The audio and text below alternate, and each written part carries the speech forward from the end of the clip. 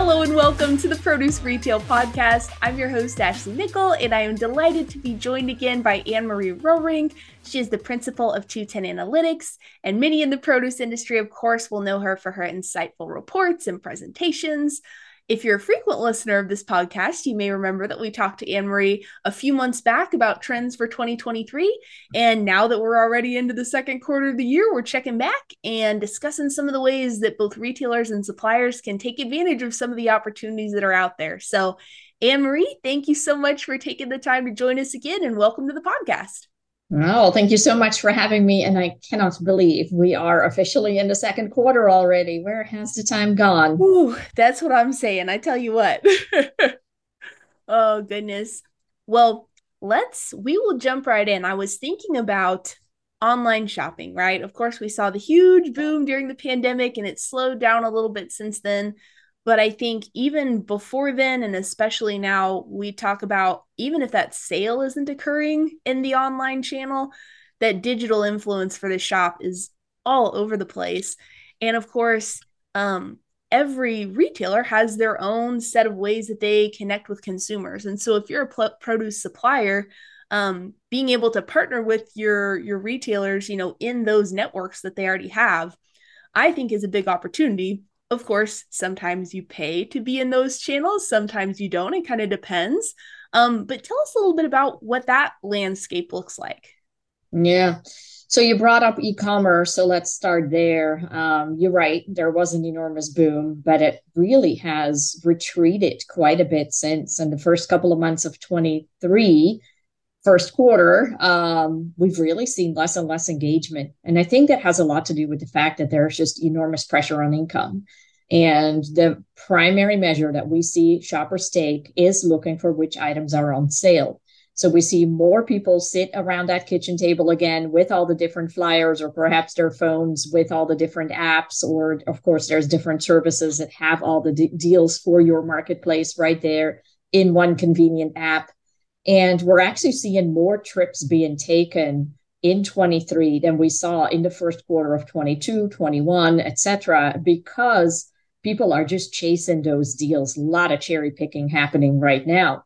Harder to do when you're online because oftentimes there's purchase minimums, or one might use Shipt, one might use Instacart, another one might pick it themselves. So I think that is part of the reason why we're not seeing as much in the online channel as before.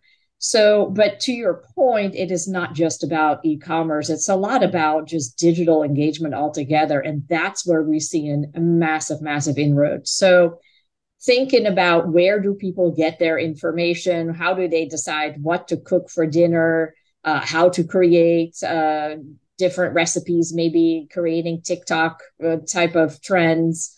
That's really online. It's really moved from routine meals away from cookbooks, etc. And the big opportunity there, to your point, is how do you play in the right channels, depending on who your main audience is, and how do you translate that inspiration into an actual purchase?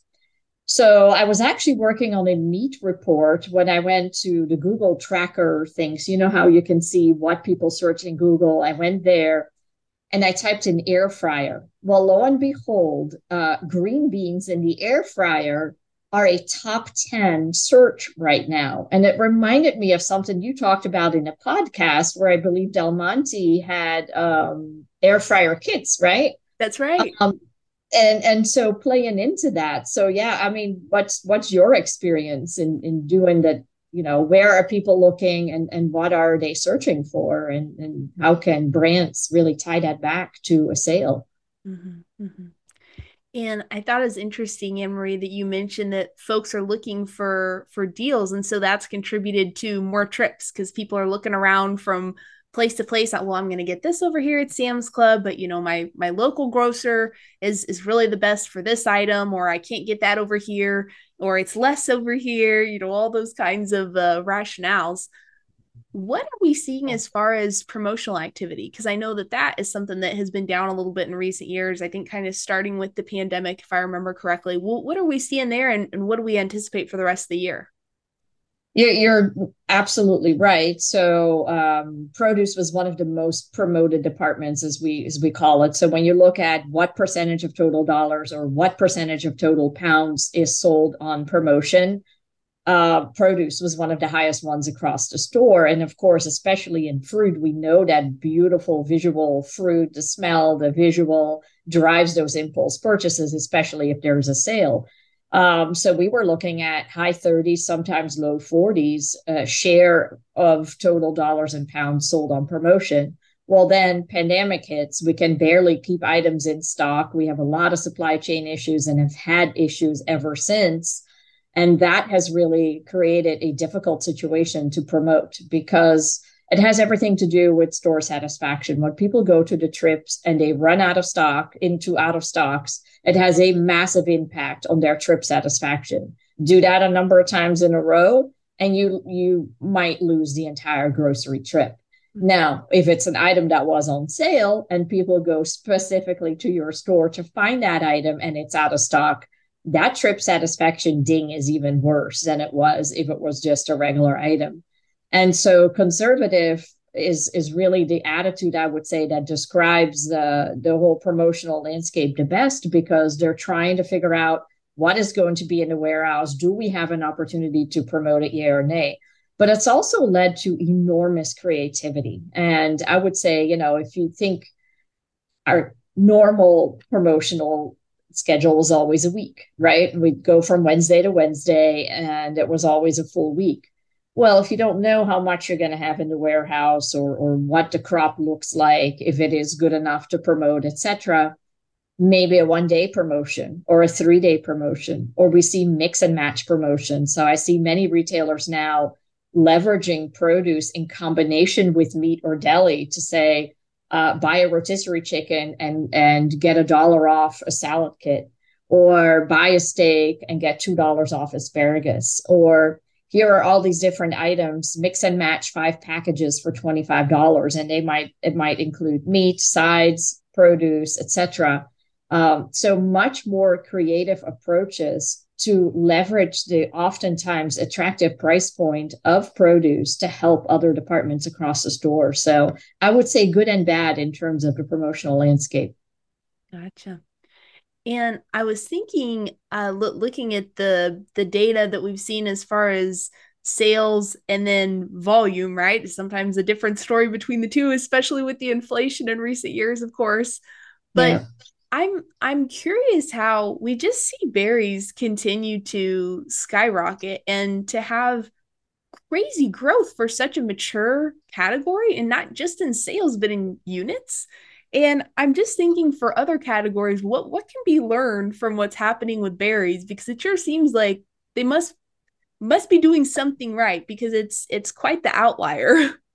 It really is berries and cucumbers. And I think maybe in a way, cucumbers is a more easy to understand story because just in recent years, they really penetrated that snacking segment. And also, though, credit where credit is due in cucumbers, it's the whole innovation piece, right? Where it was first the minis and then it became the bite-sized ones. And so really that innovation has then created completely new consumption occasions, or maybe a person who never bought a big cucumber now loves the little ones, and therefore the ring of those is much much higher, which helps drive sales growth, etc. So I think there's some really interesting case studies in that regard. Berries, you're right. I mean, not only are they growing far above average, not only are they growing units, but they're the big dog in the entire department. Like if you look at berries, they're almost as big as the next 10 categories. And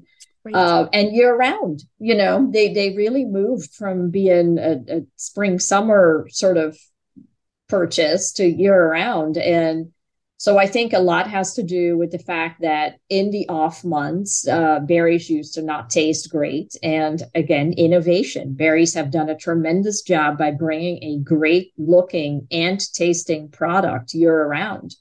And then I would say they're working really hard with retailers during times where the local crop comes in to also highlight that. And, that's really become a way to constantly bring the visibility for berries, and also rotate through the different ones. And it's just really become a case study of what growth can look like for the produce department.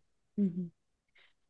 And thinking about produce on a larger scale, of course, we've seen all different sorts of reports on different segments of consumers, right? We know we have our heavy users, we have our light users, um, and it seems like it's a pretty decent sized chunk that just aren't eating produce like as part of their daily routine. And I'm curious what we know about those consumers in terms of, do they say they don't like it? Do they say it's too expensive? What rationale are people giving? Because the price thing, I feel like this whole inflation situation has really brought it to light, right? Is like when the bag of Ruffles is $6, I mean, you can't really save price because you could at least get a few different things in the produce department for $6, I feel like.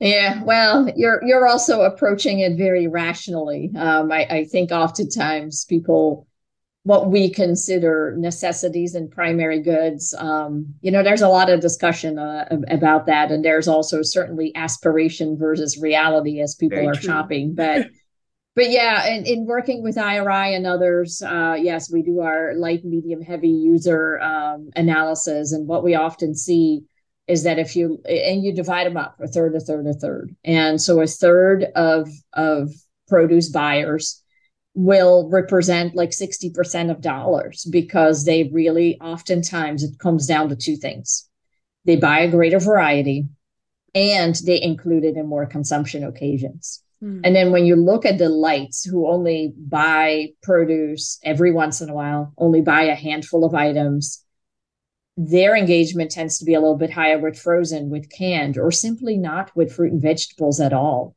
And so it's really not necessarily about can we get them to buy more, as it is what are the easiest consumption occasions where we can teach people to start including produce, whether that's fruit or vegetables, a little bit more. And certainly it is somewhat income related. So certainly the whole argument of not being able to afford fruit and veg, the produce deserts, as we've talked about, there's a whole bunch of reasons why we see some of the lower engagement, but oftentimes it's tradition as well. If you grow up, I always, this kid, where you see tradition play a big role is in frozen versus canned, especially in peas. If you grow up as a frozen pea household, more than likely, when you form your own household, you continue with that. If you always ate canned, that's probably what you continue with. And so that's why it's so important to connect with today's parents, being a lot of millennials, because really the eating habits that are formed today in children is what is going to pay off in years to come. And, that's where we really need to focus a lot of our attention and a lot of our marketing, and really understanding, there's pressure on money, there's pressure on time, there's pressure on what will the kids eat. How do Mm-hmm. we bring solutions to all of that? Yeah. Yeah. Excellent. Well, Emery, thank you so much for taking the time to join me again today and check in here at the end of, gosh, already the end of the first quarter of the year. And I know we'll be talking again soon. I was going to say, second quarter, here we come. That's right. Oh my gosh, it'll be here before we know it. So crazy. Well, Very thank you true. again. Thank you again so much for joining me. Thank you to all our listeners for joining us as well. And we'll see everybody next week on the Produce Retail Podcast.